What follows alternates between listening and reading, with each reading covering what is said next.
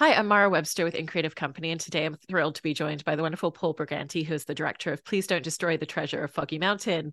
And starting off, you came on board as a director for this project very early on. It sounds like the script was still in its first draft in terms of iterations and drafts and versions of it.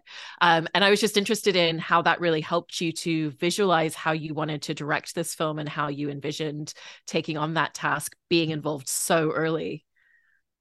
Yeah, it was really great to be. I mean, they'd written like a full script, and this the script is kind of what got them, into Judd Apatow's orbit and Universal's orbit, and they were kind of like moving with it a little bit, and it was really funny when I read it, and I they came to SNL, and then I started working with them for maybe like 2 or 3 months, and they mentioned this project, and if I wanted to read it, and it was so funny. The script was so funny, and it had like such good jokes, and it was like it was like it was a little bit more about the treasure, and kind of I think the whole thing maybe was on the mountain, and it was a little bit more about like them losing their minds, like it was kind of like Castaway or something, like comedy. It was very funny, like them like just, and there's a lot of that stuff in the movie too, like when they kind of like turn on each other and everything.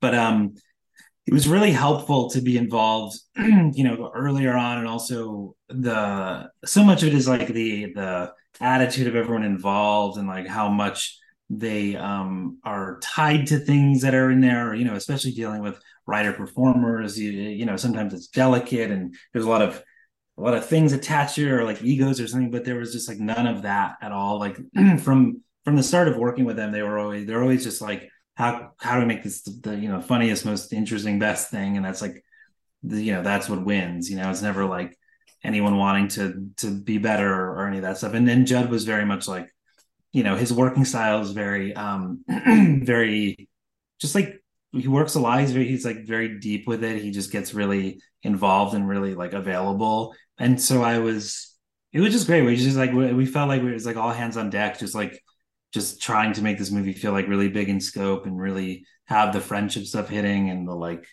thematic stuff kind of hitting too, and be super funny. So it was very, very collaborative, and in terms of shooting, in terms of like the look of it, I was really excited to do something that was in nature, but like I really didn't want it to feel or look like, sticks. I didn't want it to look like dirt, or like so many times when you're in the woods, or you're shooting in the woods, like it just like sticks, and there's no depth, and there's no beauty or anything.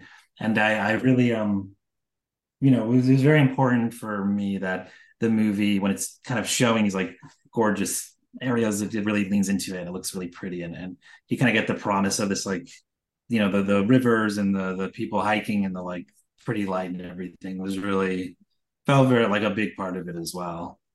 And I love how much the core of the story is so much about this friendship between these three guys. And it's like they succeed the most when they work together and when they're cohesive within Yeah, their relationships. And then when yeah. their relationships splinter, that's when they hit more obstacles.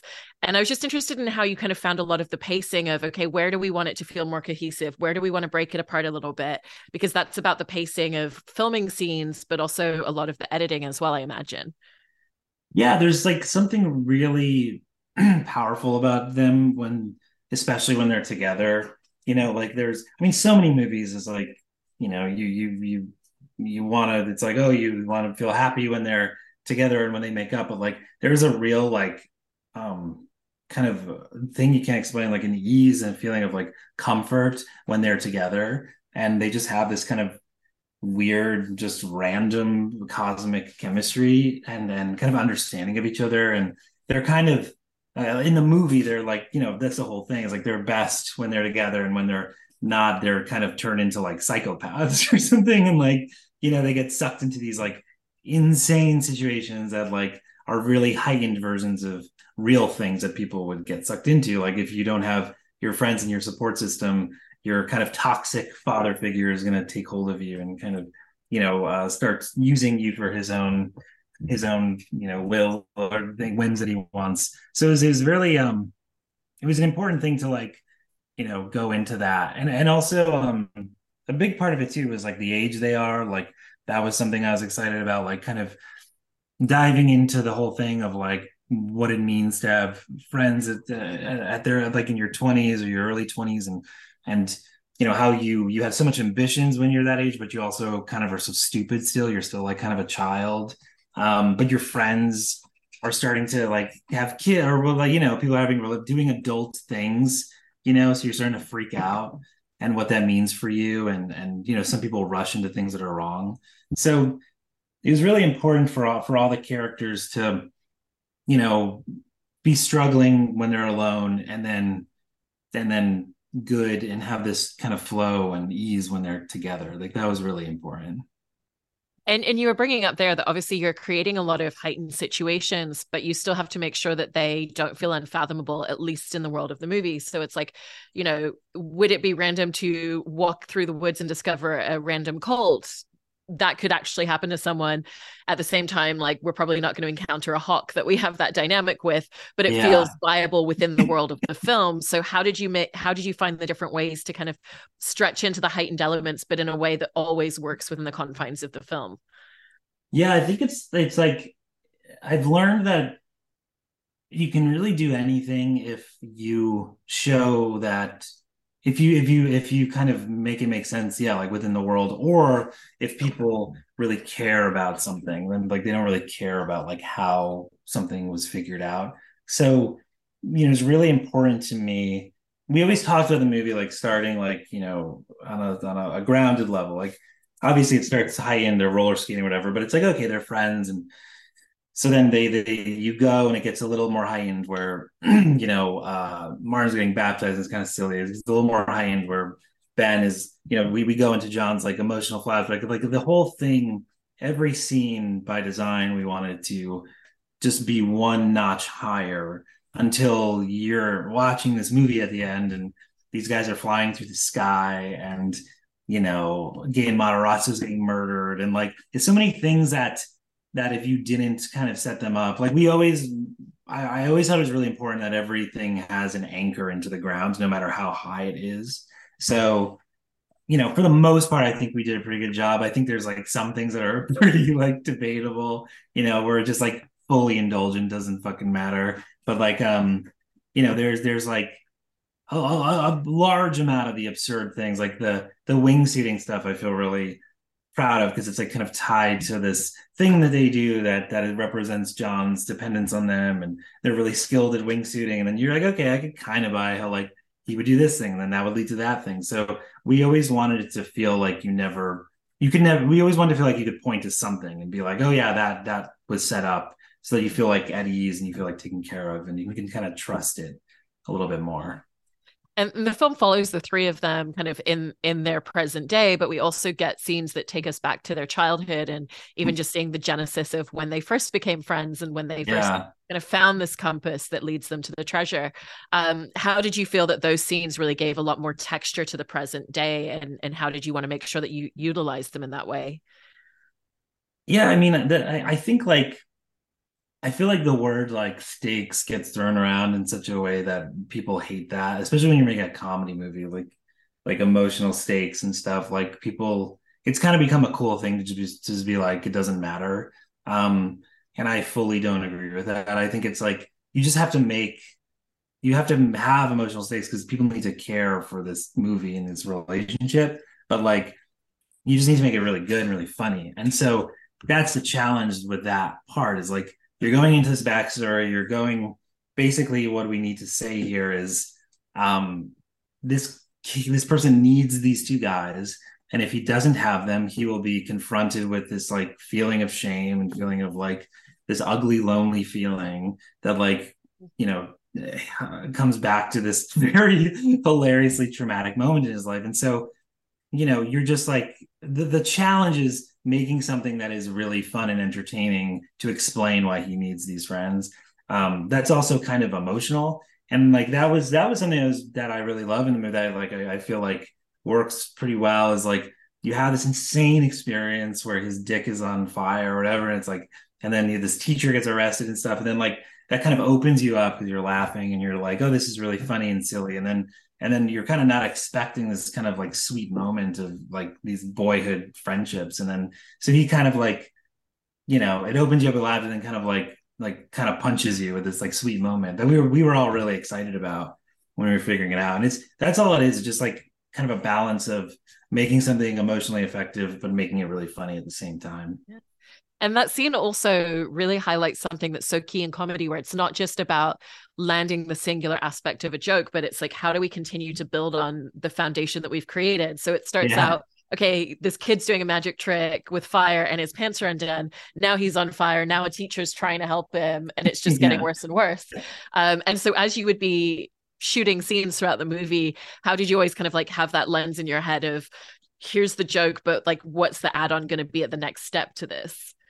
Yeah, that's really interesting. I mean, to be honest with you, when you're shooting it, you are kind of just like you're just like I want to I need to we need to get as many options that in case this joke doesn't land or this moment doesn't land or this look doesn't land. So and then it's kind of when you're editing is when you're kind of crafting it and like making it build and like that is something that like there that happens in the movie. If you someone was talking about that recently, that like there's a lot of jokes and like bits in the movie that like the first beat of it, like an example was like the scene where Bowen they first meet Bowen and he's in the cult and the whole joke is that he can't see them, so he just assumes they're like these different. The first thing he says like why are you like girls gorgeous women here, and they're like, oh, we're not women, we're guys. And then he keeps getting their race and a number of them wrong. And every time when we screen that or whatever, like people kind of laugh at the first beat because it's like kind of funny. And then the second one, they like, oh, that's funny. And then the third one, you kind of just have to like because the third time you do something in comedy or like a scene like that, people are expecting a version of that thing. So you just have to do like the perfect version, which is which is which kind of throws them a little bit, but also fits the joke as well, which is just like, in storytelling too. So that's why I like we worked really hard to figure out that the backstory thing and why I think the teacher thing is works so well because you're kind of expecting this like new disaster physically to happen to the kid, but then like it takes this weird turn into this like kind of odd moment of like why do we care about this guy, this teacher? So it's like surprising, but it still kind of is in the lane of what you're doing. So that was like a big learning experience of like how to do that and like got me excited for those moments of surprise. And when we meet Bowen Yang's character as well, because you've got that visual gag of, he can't see out of it, you obviously had to construct a kind of giant head for him to be inside of as a cult Yeah. leader. Whereas the audience is immediately like, well, of course he can't see them. Of course he can't hear properly. And Yeah. so how did you land upon the design for that? That was a local artist that our art department found in Charlotte. This woman who I think she just makes big heads. It's like her market thing and she does it really well. And she was like it was kind of cool to kind of like source a local artist who was kind of cool and like had posted these things. And I think they just found her through Instagram or something. And yeah, we like tested them and tried them out and you have to make it obviously possible for them to see through so that it's safe, but you also want to give it a little bit of an obstruction so that the performance is true and he's not like forcing it at all. So it was a perfect balance, and Bone was really like it was really hot in there too, obviously because it was so hot in Charlotte. But yeah, it was a balancing act with that joke for sure. One of the other visual aspects I wanted to ask about was going back to the baptism scene that you were talking about, because I love the fact that you have Martin in this just like massively oversized yellow suit, and even just the fabric of it, because it's his Yeah. girlfriend's grandfather's suit, so it's not like a modern kind of breathable material either. So how did you figure out what's going to be the most amusing version of the suit that we could put him in for this scene? Yeah, that's a great question. It was really important that it's like very loud and visual, but just doesn't feel like silly. Like feel yeah, like you said, like it feels like it could be real. So it's just like this kind of like bigger, large, big and tall man like suit and like old 70s like material. And I think that was like sourced really specifically from our costume designer, Emily, who's great. And she like sourced it anyway. And I think that one of them, maybe the one in the diner was like like very specifically sourced, and it didn't show up until like the day before we were shooting it or something. And I think that's what makes it so funny is it looks so like iconically like a grandpa's suit that he would wear at some like Italian wedding or something in 1978. And you were talking before earlier about some of the wingsuit scenes in the film, which kind of like starts as a thing because they have a wind machine in the store that they all work in, and then that Yeah. they take them with them into the woods. And so there's multiple kind of moments and scenes with that. And I was just interested in the logistical elements that went into filming some of those scenes, like when you've got one of the characters suddenly kind of like lifting up, or you're shooting the three of them all together, Yeah. where it needs to be like a little bit more kind of like higher effects towards the end. Yeah. It was interesting because they were all shot with different kind of philosophies, really. Like the first one with John and the thing is, you have like a double doing because you want him to do like some hot dogging a little bit to kind of get the idea that like, oh, he knows what he's doing with his body in this wingsuit machine. And then the second one was probably the craziest one where Ben is in a wingsuit and he's just like flying all over the place. And the joke is that he basically becomes a human kite. Which is like it was the most elaborate work for like a joke that's really funny, but like it was still like an insane amount of logistics and physical stress. So that was the most crazy because we shot that on like a rock slab sort of thing. And I've always thought that visual effects works best when you combine real elements with fake elements. So the trees behind him were real trees that were in this like field that we found, and then the view behind Martin and John is all blue screen. So you kind of do 50-50.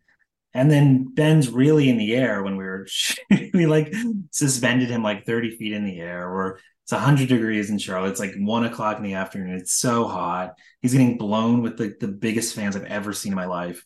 And yeah, it was just insane. It was just like really physically difficult for him and for the stunt people. And then the last one was just like full Marvel, like blue screen environment, like on these, rigs. And I think that one was like the most surprisingly difficult for me, where, it took a lot of time. It took a lot of like balancing and weighing, and like it took a lot of time to get them up and down. So there were also giant fans blowing at the guy. So we would, instead of giving them direction, like we had like cue cards of all the different lines and stuff to say that like their friend Brady just like held up like that for them to say. So we didn't have to like turn the fans down, talk to them, do that. So we could get it all done in one sort And of. and going back to the idea that they work the best and they succeed the most when they work in harmony. There's a scene where it's like literally it's about being in harmony musically with one another,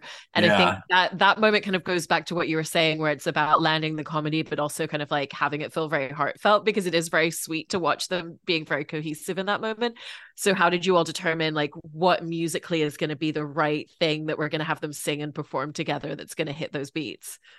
Yeah, that was interesting. I'd say like that's probably the main moment of the movie where like there's no logic or ties to anything at all. Like it's they automatically can sing and harmonize, and then this bear creature comes out of nowhere. So like that's like the one section of the movie where we're just like, yeah, we don't care. This is just like bananas and silly, and I think it works. It's like this weird turn that people don't see coming, and that whole thing came out from we were trying to we had the scene where they get the treasure, and we read it at a table read, and it was so obvious. So many times when you're like writing a thing you don't think about it, then when you read it out loud you're like, oh my god, this is so obviously stupid. So there was the problem was they just kind of go and get the treasure, and it was like there was no obstacle in the way of them getting it.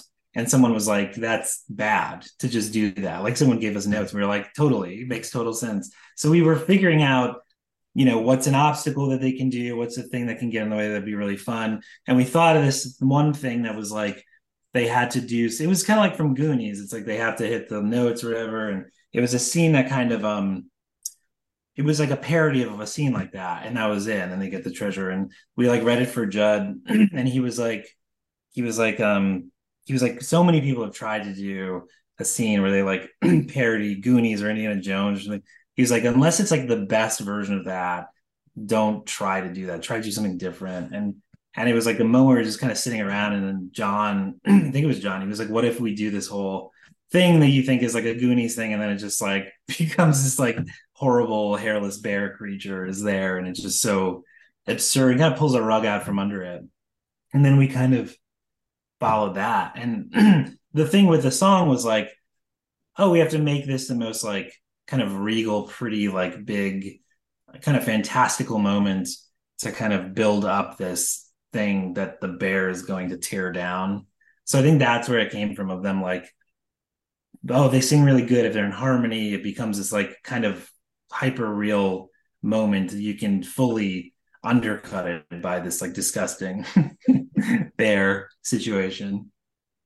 And then obviously, as well as having the friendship between the three guys, you also have these great two-hander scenes with Ex Mayo and Meg Stalter with their Yeah, two characters as well. And I kind of love that, because we see so much with the guys' relationship and their history, that when we see that similar dynamic between the two women, it's like we just kind of like immediately have a sensibility of like what their friendship is so quickly. And so Yeah. how did you kind of work to really build in that sense of like layered history when you have to feel it from like the first time we see them on screen together? It was interesting. It was it all came from this idea of like codependency and codependent. And it came from, the boys' conflict, which is, John is very codependent and they feel pressure on him. So, for John to kind of connect with someone, it needs to be someone who's in a, similarly, bad situation where they're not really getting the most out of this relationship. Like we thought it'd be interesting if Meg was sort of in a relationship like that, but she's on the other side where she's the trapped one, and John was the one who was trapping his friends.